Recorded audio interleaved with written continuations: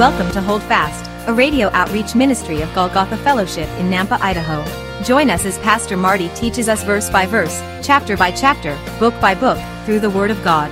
To listen to any of these messages in their entirety or to find out more about our fellowship, please visit golgothafellowship.org. Let's listen in to today's message, and may the Lord richly bless you.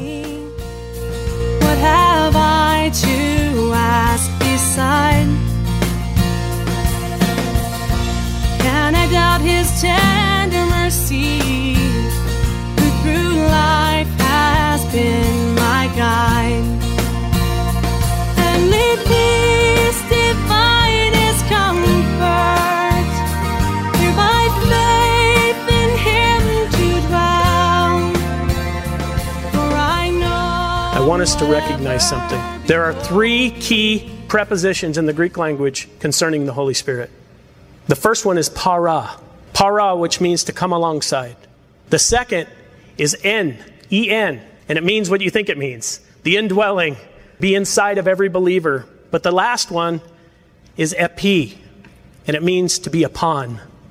To be upon. And so para, He comes alongside of those in the world. He convicts them of sin. He comes alongside of us to help us, to teach us, to guide us into all truth. John 16, 7 through 11 says this: "Nevertheless, I tell you the truth. It is to your advantage that I go away." Jesus is telling His disciples. "For if I do not go away, the Helper will not come to you. But if I depart, I will send Him to you. And when He has come, He will convict the world of sin and of righteousness and of judgment. Of sin, because they do not believe in me. Of righteousness, because I go to my Father and you see me no more. Of judgment, because the ruler of this world is judged." Oh, praise God. He comes alongside each one of us to convict us of sin and to guide us into all truth as believers. But that second work, that happens when we're born again. Remember in John 3, it tells us we're born again, born from above. That's spiritual birth. That is the indwelling of the Holy Spirit, E-N. And John 14, 17 gives us the para and the in all at the same time. It says, "The Spirit of truth, whom the world cannot receive because it neither sees Him nor knows Him, but you know Him, for He dwells with you," para, "and will be in you," in. He's with you and will be in you. And that's the promise. And then also in Ephesians 1, 13 through 14, we read this: "In Him you also trusted, after you heard the word of truth, the gospel of your salvation, in whom also, having believed, you were sealed with the Holy Spirit of promise, who is the guarantee of inheritance until the redemption of the purchased possession, to the praise of His glory." Do you understand what it's saying right there? I know this is a lot. But He's talking about, you know what earnest money is? Earnest money, you're going to buy a house, so you put this payment as a promise of more to come. And that's essentially what He's saying here. He gives us the indwelling of the Holy Spirit as proof of our salvation and proof of more to come. We have an eternal glory that we can't imagine. We sit here in this life, we walk through life, we go through trials and tribulations and all these things, and it's so hard to keep our focus on eternal things. But understand this, Christian, your future is glorious. Your future is so amazing, you can't imagine or think what is awaiting for you. You and I have no idea the reward that our King has for us. But when we get there, I don't know that we'll be able to have regret. But wouldn't it be horrible when you get there in that moment to go, "Man, I wasted all that time, and this is what was waiting for me? Why didn't I just do everything I could to bring as many people as possible with us, to tell people of His love, to tell people of the truth?" I think about that sometimes. But what a beautiful gift that He's given us, to be in us. And understand this, this indwelling of the Holy Spirit, this is new for the church. Remember what happened. God Himself breathed life into Adam. He gave life to Adam by breathing His Spirit into Adam. Then Adam fell, and what happened? The Spirit of God departed. And all through the entire whole Old Testament, we see no one in the Old Testament who had the indwelling of the Holy Spirit. The Spirit could be upon them like a glove, like David. Remember, and he prayed, "Take not thy Holy Spirit from me." That's because the Spirit of God was upon people in the Old Testament, in a sense like a glove, to do His work, but not indwelling because sin had not been taken care of. And I've used this example. I've told you guys about it before. Whenever you when you can vegetables, you have to purify the vessel first. You purify the jar before you put the vegetables in it. That's what the cross is all about. It was purification. He took every sin of ours, of you and me, and purified the vessel so that he could once again fill us with his precious Holy Spirit, with the Spirit of God. The Spirit of God, the Ruach HaKodesh in the Hebrew, this beautiful, wonderful Spirit that left and departed Adam, that wasn't available for Old Testament saints. That's how special we are as the church. Do you understand? We're a specific work of the Holy Spirit. He dwells in us. And this is what I love, because, when you read Matthew 25, the oil is a picture of the Holy Spirit many times in Scripture. Matthew 25 talks about those 10 virgins. 5 miss it. They miss the rapture. I believe that's what it's saying. And 5 make it. And what was the difference? The oil. The wise virgins had the oil. I believe it's saying they were born again. They were filled with the Spirit of God. But those who thought they were believers didn't have the Spirit. They weren't indwelled. It's important because understand, the indwelling of the Holy Spirit is our wedding garment. It's the only way we enter the kingdom. If you don't have the Spirit of God in you, you will not enter the doors of heaven. You will be one of those who he says, "Depart from me, I never knew you." We must have the indwelling. And this is the beautiful thing. Many people miss this because the disciples, after the cross, they were given the indwelling of the Holy Spirit before Pentecost. Do you know that? John chapter 20, Jesus meets with his disciples and he says this. So Jesus said to them again, "Peace to you, as the Father has sent me, I also send you." And when he had said this, he breathed on them and said to them, "Receive the Holy Spirit." How beautiful. Do you understand? Remember, he breathed on Adam, and Adam became a living spirit. Adam received the Spirit of God, but Adam fell. And every man, every woman born after Adam until the cross could not have the Spirit indwelling in them.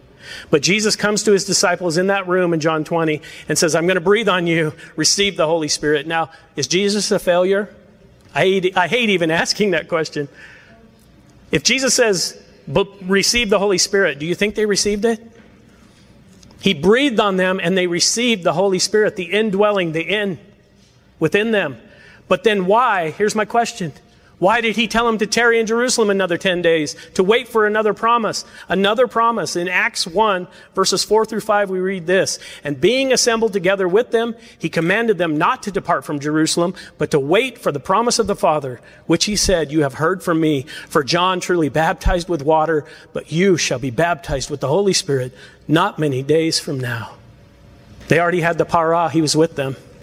They already had the end. Jesus breathed on them and they received the indwelling of the Holy Spirit. But Jesus tells them, "I have more for you. I have more." And in verse 8 of Acts 1, we read this. "But you," speaking to his disciples and the rest, "but you shall receive power when the Holy Spirit has come upon you." That's epi. "And you shall be witnesses to me in Jerusalem and in all Judea and Samaria and to the ends of the earth." Epi, there we see it. Upon. They'd already been indwelt. Now they're going to receive upon, the Holy Spirit upon them. And for what purpose? For 2 reasons. To receive power, so that they might what? Be his witnesses. That's the key when we're looking at the baptism of the Holy Spirit. When we're looking at the epi, the upon. And remember this, John the Baptist, he was a precursor. We know he was a precursor in the spirit of Elijah. He wasn't Elijah, but he came in the spirit of Elijah to be a precursor as a voice in the wilderness crying out to lead the way for Jesus. But John the Baptist also gave us a little insight into leading the way for the Holy Spirit. In Luke 3:16, we read John the Baptist said this. He said to all, "I indeed baptize you with water, but one mightier than I is coming, whose sandal strap I am not worthy to loose. He will baptize you with the Holy Spirit and fire." And know this, again, the baptism of the Holy Spirit is not selfish. It's not about us. It's about his service, his kingdom. It's about growing his kingdom, not our own. It's a distinct work in the believer's life. And if you're wondering if you've ever received it, I'm here to tell you, you probably haven't. Because it is a very distinct work in a believer's life. But here's the thing I want us to understand about the baptism of the Holy Spirit.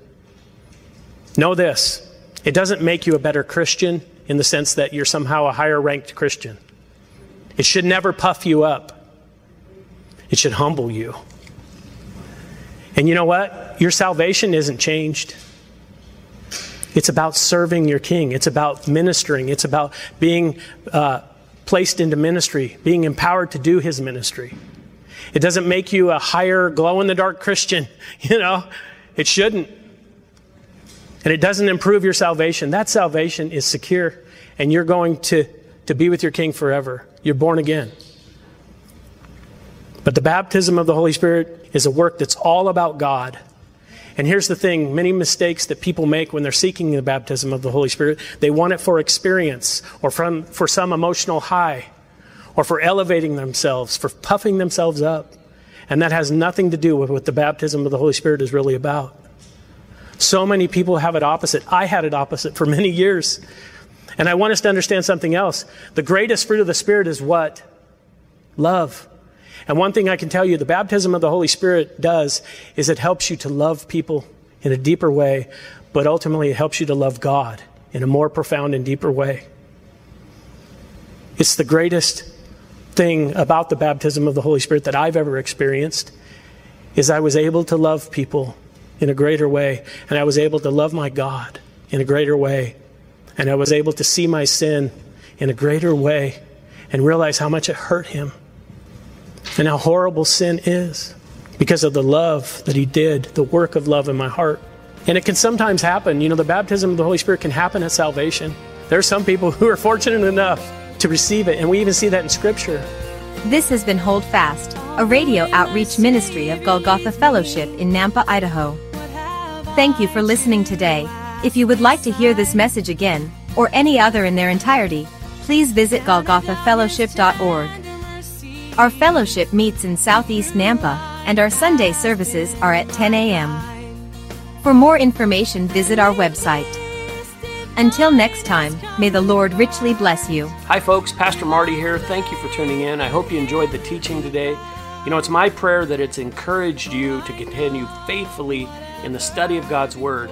I think it's so crucially important that these days the body of Christ stay grounded and anchored in the Word of God.